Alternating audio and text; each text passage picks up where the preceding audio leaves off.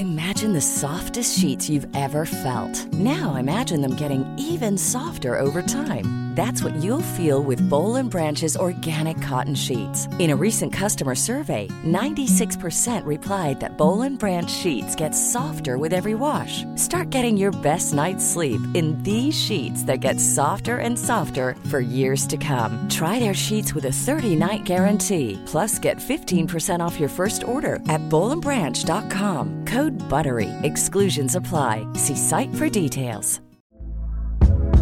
Hey there, it's Michelle Norris. I'm host of a podcast called Your Mama's Kitchen. When I travel, I'm usually looking for a way to find a taste of home when I'm not at home. And one of the things I love to do when I am at home is entertain. And Airbnb allows me to do that. When I was in California recently, I rented a house that had a great kitchen. And when we were sitting around the table, we were all thinking, we're in someone else's house. Someone could be in all of our homes as well.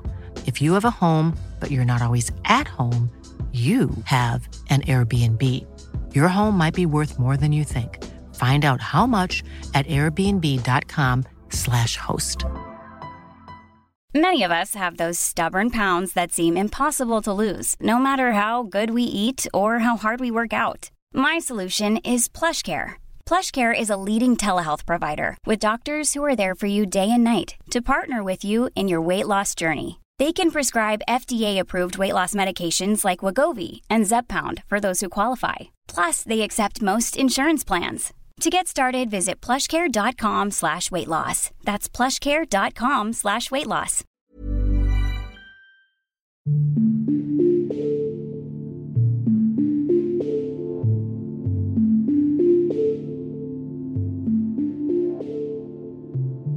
Welcome to Season 6, Episode 6 of They Walk Among Us, a podcast dedicated to UK true crime.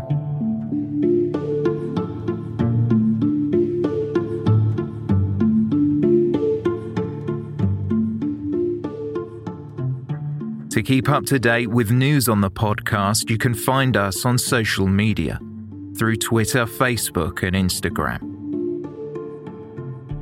For ad-free versions of our episodes, which are posted before their general release, visit patreon.com/They Walk Among Us.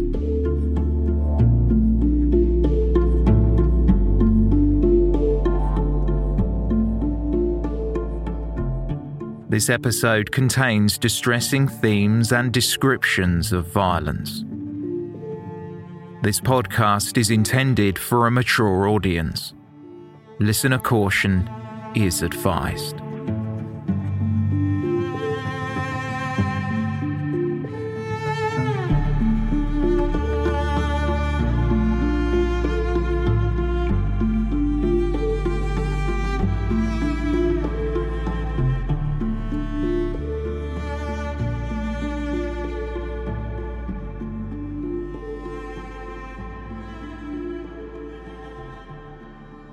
She went to the till. The customers wanted to buy a few pork pies and some beer. It was not unusual to have a group of men in their early 20s popping into the caravan park shop to stock up on snacks and supplies. One of the men reached into his pocket to get out the money to pay. He poured at a wedge of £10 notes. The cashier noticed a large gold ring on one of his fingers and saw what she thought was blood above his knuckles. Maybe he had been fighting. The cashier then glanced up. There was no break in their polite conversation. The customer had not noticed her looking, or perhaps the shopper did not even know his hand was bloody. The men left and got into a waiting taxi and were chauffeured off-site. The cashier put the interaction to the back of her mind and continued with her duties.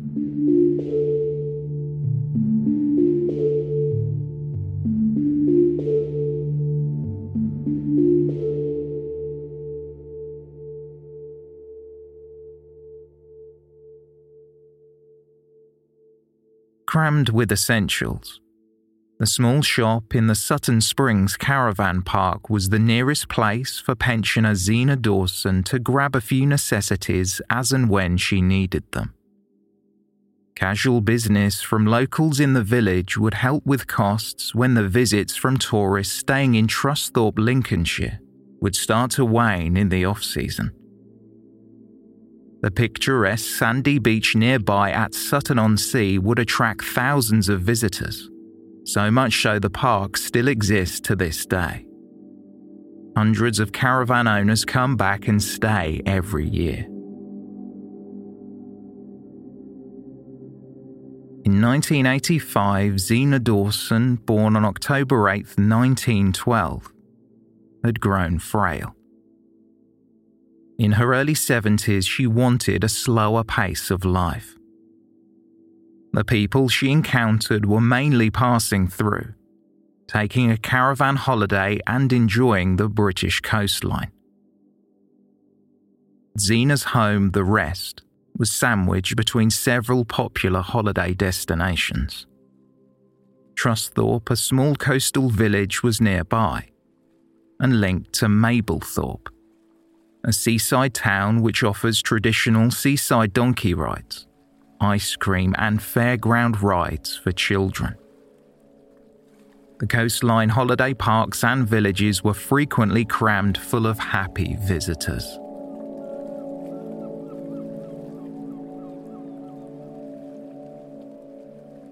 Zena would take the items she had bought from the shop in Sutton Springs Caravan Park and shuffle home unnoticed.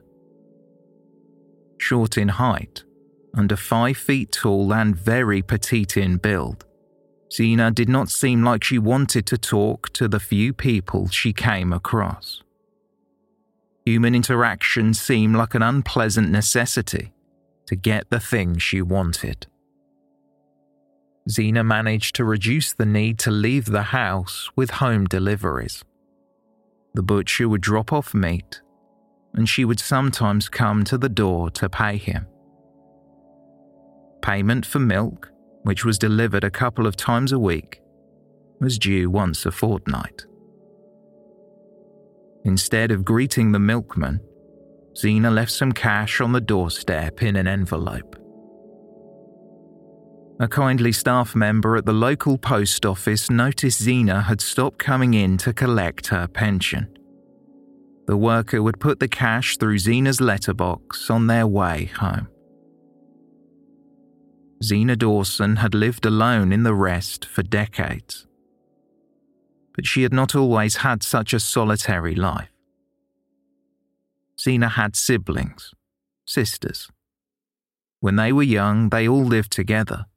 But when they came of age, the Dawson sisters married and moved out of the family home. Zena was the only one left.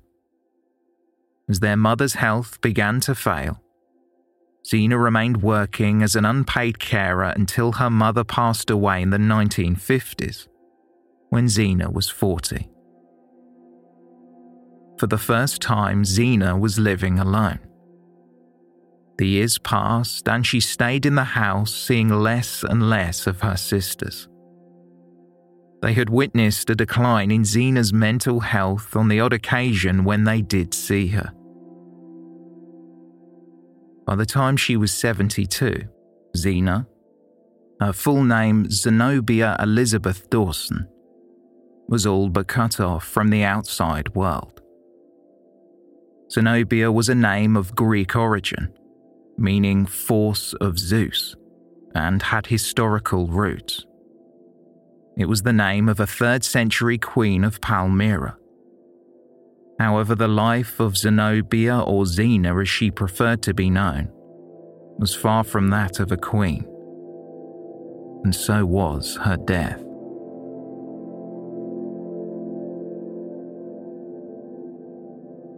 News travels fast in small towns and villages.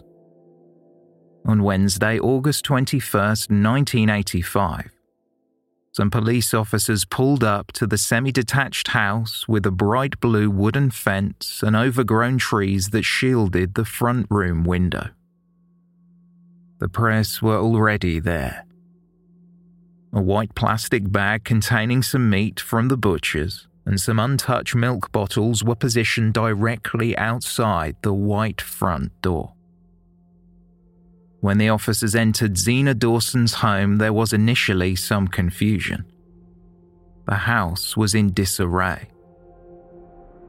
It was unclear if the pensioner's killer or killers had created the mess while perhaps looking for something, ransacking the property for valuables. Or another possibility. Zena's home had not been kept in order due to its owner's declining age and health. On closer inspection, it seemed like the latter was more accurate. It looked as if Zena Dawson had reached a point in life where she was struggling with daily tasks. Dirty tea towels and rags hung all around the kitchen and pantry.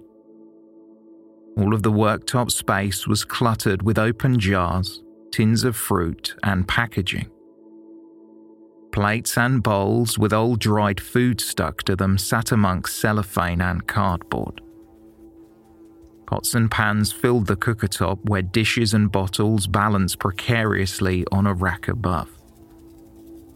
A bottle of fairy washing up liquid sat beside the sink, near a carton of Ajax powdered bleach. Hints of a life the 72-year-old had lived were visible amongst the clutter. White and blue plates with an elegant pattern were tilted against the wall in the pantry with a matching sandwich platter, most likely only used when the rest received visitors. But those days had long since passed. Stacks of leaflets had been pushed through the letterbox, left for a significant period of time. They had a permanent home, covering the entrance of the house and half of the hallway. An old manual push-along lawnmower was found on top of the leaflets, which would later become relevant when officers took statements from neighbours. The living room was perhaps the most challenging area to examine. Because of the mess, it was impossible to tell if whoever killed Zena had turned that room over. It was apparent that the fireplace had been covered over with a sheet, seemingly to keep the draft out, but this also meant the fire was disused, and the pensioner did not have central heating within the house. A clock, porcelain figurines, and a plastic snow globe were perched on top of the cream-cracked tiles of the fireplace. The entire room filled waist-high with garments, blankets, unused furniture, and boxes.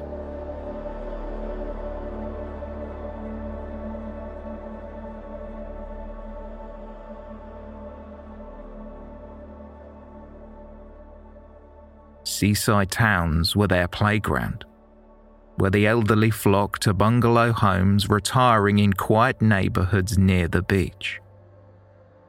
The caravan parks were often familiar places where fellow travelers had also parked up. When they had exhausted one town of its vulnerable prey, they would move on to another location, usually before they were caught. Some constabularies were just glad to see the back of the men and did not give chase. Other police forces put the pieces together and went looking for them. The travelling community were loyal, and although few were aware of what was going on, no one was willing to provide the authorities with any information about people staying in their camp. They frequently felt persecuted for their way of life, and there had always been a sense of animosity with the police. Constabularies up and down the country often sought this small crime gang for fighting or occasional burglary, which was how they funded their lifestyle. When they needed some additional finances for any number of trivial reasons, like funding a night out on the town, the gang would have already found their mark, discovered while touting a carpet-fitting service to unsuspecting pensioners. There was a house and a resident they had already cased out, knowing they would be the perfect target to steal from. On the days they took a book of carpet samples, cold calling door to door. They would find out where the elderly, infirm, or vulnerable people lived alone.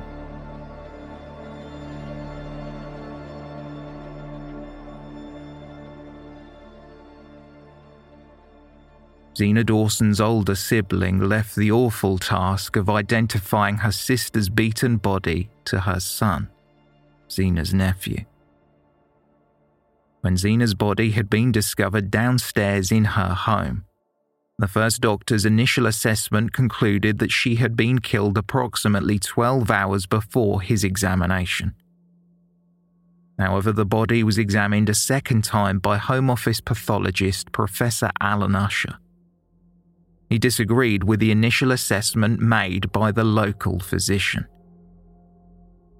Dr. Usher instead theorized that the pensioner could have been dead for up to 2 days, although he concluded it was more than likely 36 hours.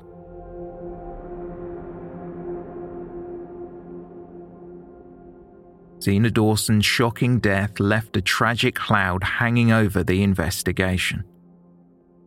The Lincolnshire Constabulary wanted to distribute flyers throughout the nearby holiday parks and to local residents. They hoped to jog the memory of potential witnesses to identify when the pensioner was last seen and learn if anyone had noticed anything suspicious in the area at the time. The issue the officers encountered was that after Zena was attacked, her face was unrecognizable. They could find no recent photographs of her. Just knowing what she looked like in the last few years of her life was going to be problematic. If they wanted to produce a flyer, the only picture they had was taken 2 decades earlier. In the grainy image from the 1960s, Zena is not the focal point as she was pictured with others. Nonetheless, it was the best likeness available, and it formed the basis from which, along with direction from her sisters, officers could construct an image of what Zena Dawson looked like before she was murdered. A sketch artist produced a portrait as best he could, and it was this image that was used on the flyers and in press material. The artist John Ravencroft drew Zena with fine short hair, hollow cheeks and large sad eyes. Her outfit mirrored the same one she was found in when she was killed. Police had given Ravencroft a sample of fabric to interpret the pattern onto paper. Perhaps purchased in the 1960s or 70s, the below-the-knee length dress had a bold orange and blue floral design. Zena was shown in blue tights and slip-on shoes. Her posture was drawn to highlight her age. She was bent forward. Before her death, neighbours had claimed to have seen Zena mowing her lawn. They gave the day as Tuesday because they remembered there had been some rain that day.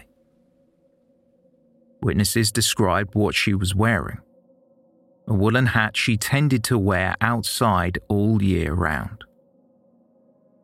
One person the police were eager to talk to was a youth in a white baseball cap with a prominent peak.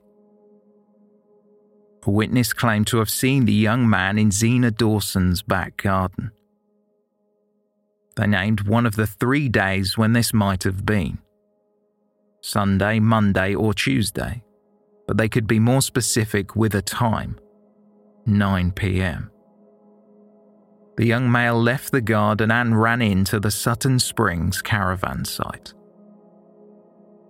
Frustratingly, this lead went nowhere. The young man could not be traced, and after a couple of days it was concluded to be a false sighting.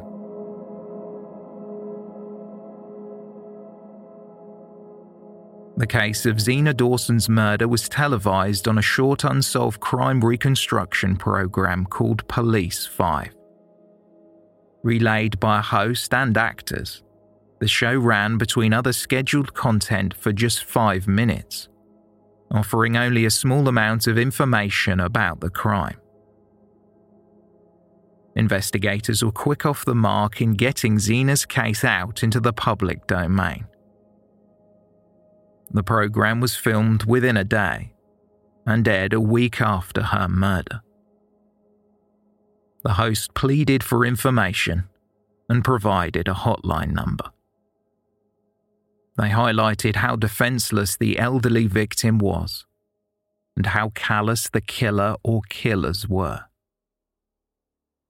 It was a case with no viable leads in an area with more holidaymakers than permanent residents. The inquiry was not going to be easy. However, the televised appeal on Police 5 prompted someone to call with a promising lead. They had seen the reenactment on television and felt compelled to relay information thought to be essential to the case.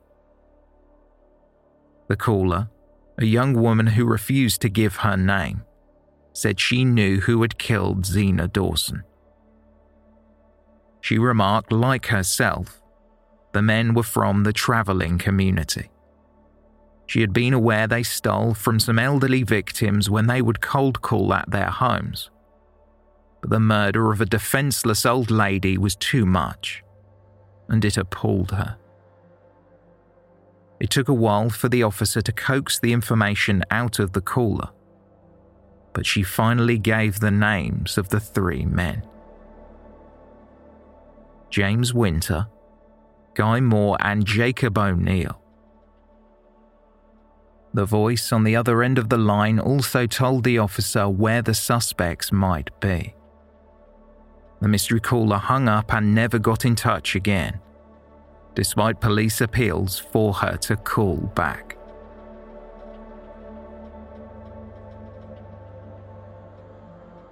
Unbeknownst to the caller, detectives were already searching for 3 men. A conversation with the cashier at the Sutton Springs Caravan Park shop had proved promising. Florence Brown had remembered 3 men purchasing pork pies and beer. Before they left, the men had used a payphone located outside to call the taxi. Florence made a mental note of the blood on one of their hands.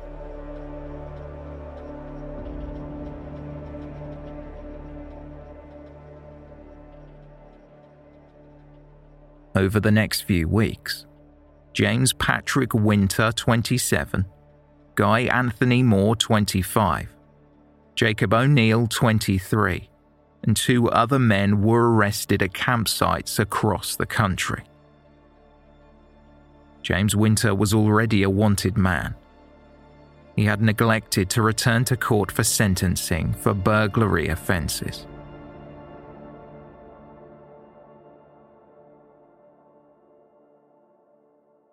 So what happened to Zena Dawson? The 5 men had bundled into an old, extremely cheap rented car. They planned on spending the weekend partying in Skegness. But there was a problem. They did not have any money. Although the car occasionally broke down on the journey, they arrived at their destination. Their first stop was a house, the home of another pensioner that they had cased out. It had previously been tagged for a robbery at a later date. The men broke in. Thankfully, the occupant was out.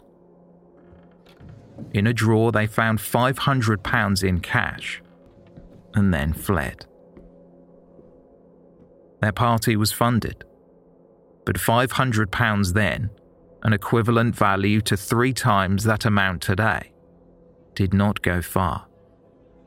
It only lasted the evening, paying for taxis, alcohol, and a hotel. Although they had had a big night out, They woke up the following day eager to do it again. They knew exactly what to do to find some more money. One of the men recalled, when he had been knocking on doors selling carpet, a little old lady who appeared to live on her own. The property was around 15 miles away. The gang initially went into the nearby town of Mablethorpe, having some drinks in a couple of pubs to quell their hangovers and perhaps to gain some courage, before heading to Zena Dawson's home. Their two unnamed accomplices stayed in the car, while James Winter, Guy Moore and Jacob O'Neill approached the house. They knocked and waited, but it appeared the pensioner was not home. The back garden was easy to access. The gate was missing. They walked into the garden. One of the gang peered in through the kitchen window and saw no movement. The trio wanted to get inside and so tried to smash the window with a brick. They were hoping to get in and get out just like the day before, a wedge of cash in hand, ready to enjoy a night out drinking. But this time it was different. A voice called from a window in an upstairs bedroom. The owner wanted to know what they were doing. Instead of cutting their losses and leaving, they hung around, using their salesman charm to convince the elderly lady they were from the double glazing company and were there to check her windows. Their attempt to smash their way in had been unsuccessful. Zena had the windows replaced a few years before. Perhaps it was a surprise to the men new glass had been installed, in contrast to the rest of the old house. They needed the pensioner to let them in, and unfortunately they convinced her to unbolt the front door. That was it. The men barged in, tied Zena up and turned over the house. At some point during the course of the robbery, Zena Dawson was beaten to death. How exactly the events unfolded, only the killers know. It is unclear if Zena Dawson died from her injuries straight away, or if she was left to die while the culprits went out drinking, paid for by their spoils. The gang had searched the pensioner's house for money, valuables, anything of worth they could steal. They managed to gather £300, likely from Zena's unspent pension, and a single gold chain. They missed £100 that was concealed beneath a rug under her body. The gang had stolen less money than the day before, but this time their crime was far more severe than burglary. They had committed murder.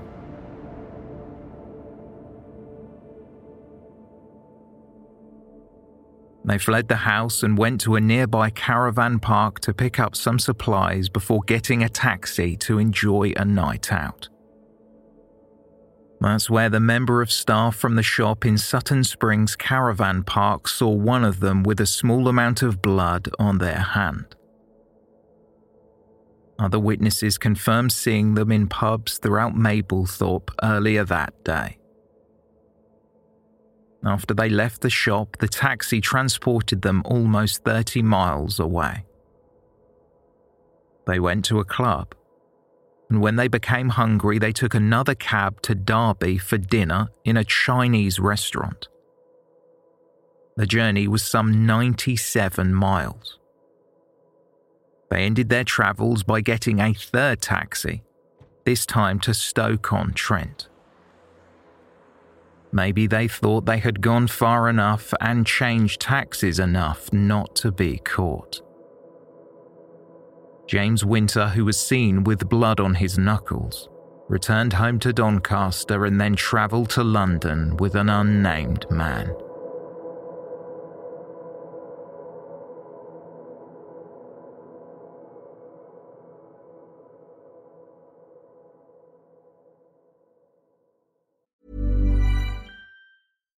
Here's a cool fact. A crocodile can't stick out its tongue. Another cool fact, you can get short-term health insurance for a month or just under a year in some states. United Healthcare short-term insurance plans are designed for people who are between jobs, coming off their parents' plan, or turning a side hustle into a full-time gig. Underwritten by Golden Rule Insurance Company, they offer flexible, budget-friendly coverage with access to a nationwide network of doctors and hospitals. Get more cool facts about United Healthcare short-term plans at uh1.com. This is Paige, the co-host of Giggly Squad, and I want to tell you about a company that I've been loving, Olive & June. Olive & June gives you everything that you need for a salon-quality manicure in one box. And if you break it down, it really comes out to $2 a manicure, which is absolutely insane. It's also so easy to get salon-worthy nails at home with Olive & June. The difference between how your nails used to look when you did them yourself and now with the Mani system is a complete game changer. The best thing about Olive & June, too, is it's a quick dry. Dries in about 1 minute, lasts for 5 days, and full coverage in up to 1 to 2 coats. Visit oliveandjune.com/perfectmani20 for 20% off your first system. That's oliveandjune.com/perfectmani20 for 20% off your first system. Hey, I'm Ryan Reynolds. At Mint Mobile, we like to do the opposite of what Big Wireless does. They charge you a lot, we charge you a little. So naturally, when they announced they'd be raising their prices due to inflation, we decided to deflate our prices due to not hating you. That's right. We're cutting the price of Mint Unlimited from $30 a month to just $15 a month. Give it a try at mintmobile.com/switch. $45 up front for 3 months plus taxes and fees. Promo rate for new customers for limited time. Unlimited more than 40 gigabytes per month. Slows full terms at mintmobile.com.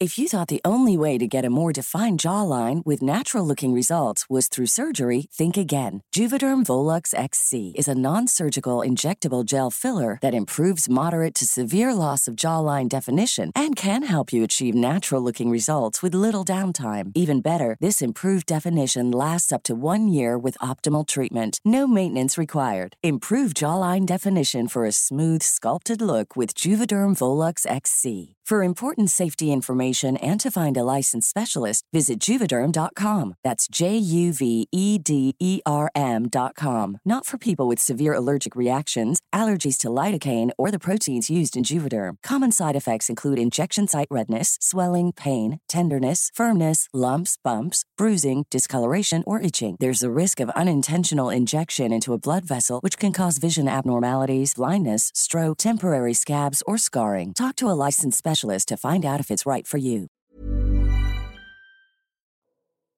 Nottingham High Court, late June 1986. 10 months had passed. James Winter and Guy Moore gave their address as Willow Bridge Caravan Site in Doncaster. The female who had called the police station identifying the suspects was also from Doncaster. Jacob O'Neill gave no fixed address, though it was thought before his arrest he resided at a separate caravan site. All 3 defendants denied murder. Detective Sergeant Joseph Jackson took to the stand to describe to the court the condition that Zena's body was found in. She was discovered downstairs. A blanket had been used to tie her frail legs to a wooden bedpost. Her arms tied limp across her chest. The jury were told it was entirely unnecessary considering her age, health and strength compared to the 3 fit and healthy young men in their 20s who wanted to steal her possessions. Around Zena Dawson's neck a rag was tied. It appeared to have been used as a ligature. A second piece of cloth, also found bunched up around her neck, was used as a gag. Zena's blood-stained clothing was shown to the court. Acting for the Crown, Timothy Barnes QC said, "She was brutally beaten to death. She was repeatedly struck about the face and body, and her face and head came in for considerable punishment."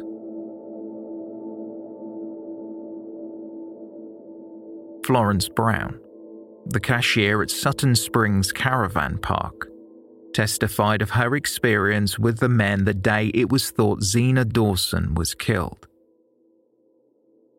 She also told the court about the demeanour of the defendants when they were in her shop. The witness said they were laughing and joking, like they were having a good time.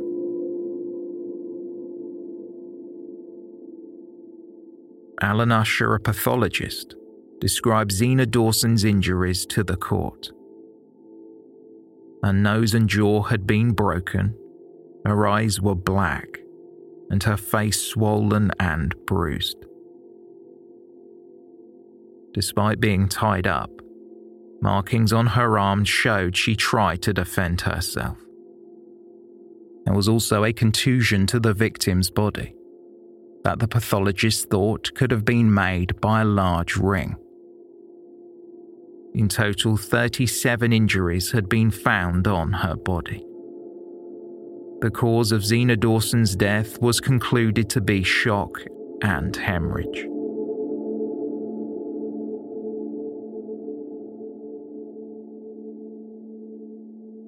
Detective Inspector Brian Stevens spoke of the scratches on the face of one of the suspects when he was arrested. The detective said James Winter's cheeks had marks on them that looked as though someone had clawed his face. He also had a scratch on his thumb. However, Winter categorically denied that the marks were made by Zena Dawson when she was fighting for her life. He rejected the suggestion that the minor injuries were made by Zena Dawson, although the reasons behind why he got them changed throughout his interviews. The explanations were never consistent. At first, he claimed to have obtained them in a drunken scuffle. While being questioned a second time, Winter then said he got into a blazing argument with his wife about his drinking and gambling. According to Winter, the scratches were self-inflicted. He used a razor to self-harm after the altercation. Another of the defendants, Guy Moore, chose not to give evidence in his own defence. A week into the trial, it was revealed the last of the suspects, Jacob O'Neill, had a serious criminal history. Despite being only 23 a couple of years earlier, O'Neill had been convicted of manslaughter. On a night out in Nuneaton, he had been involved in a fight outside a pub which resulted in a death. O'Neill got off lightly, only being given a 12-month sentence for the crime. His counsel pointed out that the victim died after a single punch in a pub argument. The disagreement erupted over nothing more than music, and O'Neill struck the other man directly in the face. He crumpled unconscious and never woke up. When Jacob O'Neill addressed the court, he denied attacking Zena Dawson, saying, "I don't hit old ladies. I am a good Christian man." In police interviews, Jacob O'Neill had told investigators that he didn't know what happened to Zena. He admitted that he was involved in the burglary of her home, although he had no idea how she died. He went upstairs to rifle through her belongings, and when he came back down, the pensioner had been beaten to death.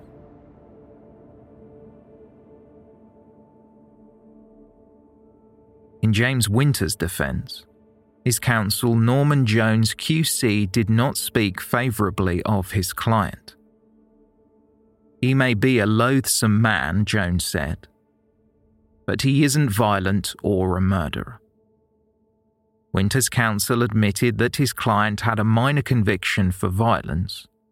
Still, Norman Jones QC directed the blame from Winter, saying he was dragged in to a pub fight.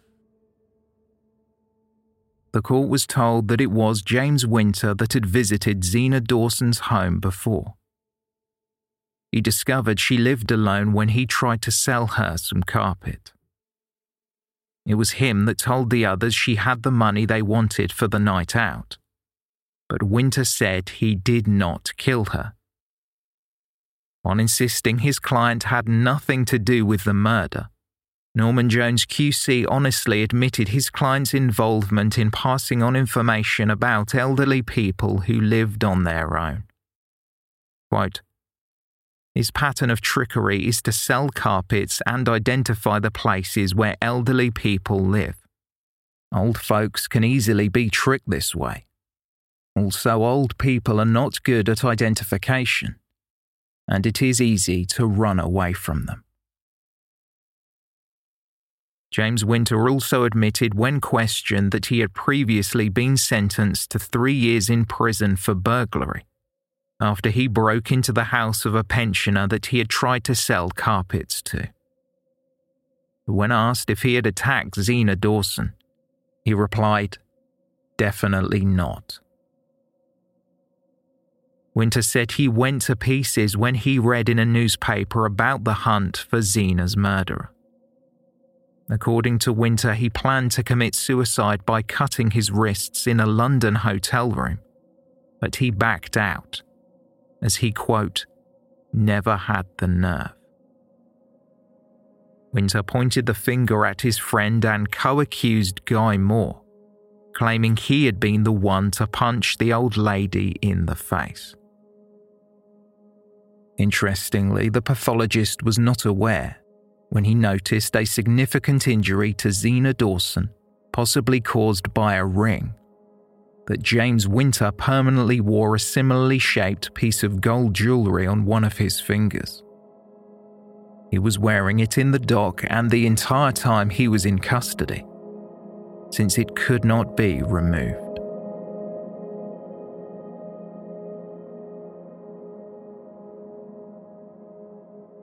The trial lasted just under 2 weeks. On Wednesday, July 9th, 1986, the judge, Mr. Justice Tucker, described Zena Dawson's murder as a brutal and sustained attack, adding, "The motive was to steal her life savings and squander it on a night of drinking." The jury felt that each of the defendants, James Patrick Winter, Guy Anthony Moore and Jacob O'Neill, were each as culpable as the other. They were all found guilty of murder. Sentencing them to life in prison, Mr. Justice Tucker said, "I consider each of you dangerous, cruel, and unpredictable."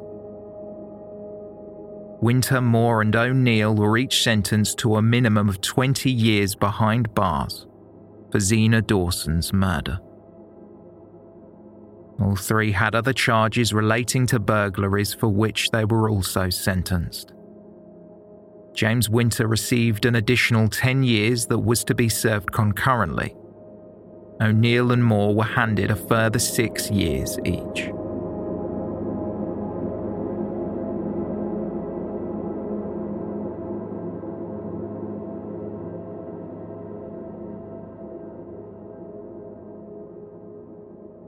So where are we now?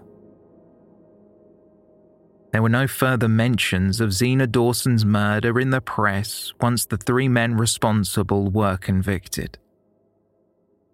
That was until June 2003. The BBC published a brief news article reporting that James Winter had absconded from a men's open prison at HMP Leyhill in Gloucestershire. The Avon and Somerset police strongly encouraged the public that if they saw then 44-year-old Winter, not to approach him, and instead immediately call 999. The description released to the public said James Winter was, quote, 5 feet 9 inches tall with thinning grey hair and blue eyes. He has a scar on the right side of his neck.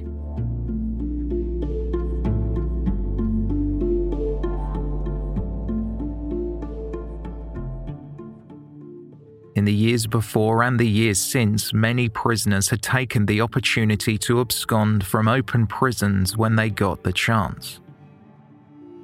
Seldom was it a big news story like the escape of James Winter.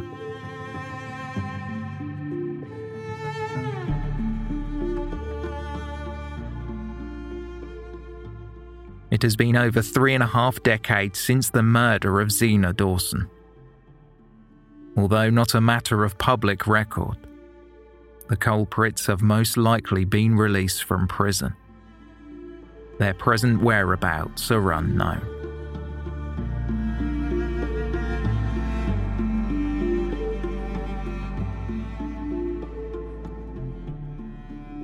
Thank you for listening, and a special thanks to everyone who supports us on Patreon.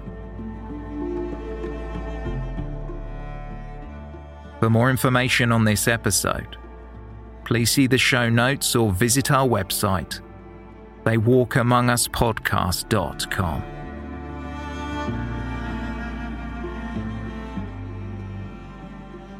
This year, They Walk Among Us will appear at CrimeCon, the world's #1 true crime event. CrimeCon is coming to London on Saturday the 25th and Sunday the 26th of September. You can learn from leading criminologists, hear from the families and survivors, delve deeper into unsolved crimes and meet your favourite true crime podcasters. Tickets are on sale now at crimecon.co.uk, and make sure to use the promo code TWAU at checkout to receive not only a special 10% discount, but you can pick up either an exclusive t-shirt or tote bag which you can collect directly from us during the convention. Head to crimecon.co.uk and don't forget to use the promo code TWAU for 10% off.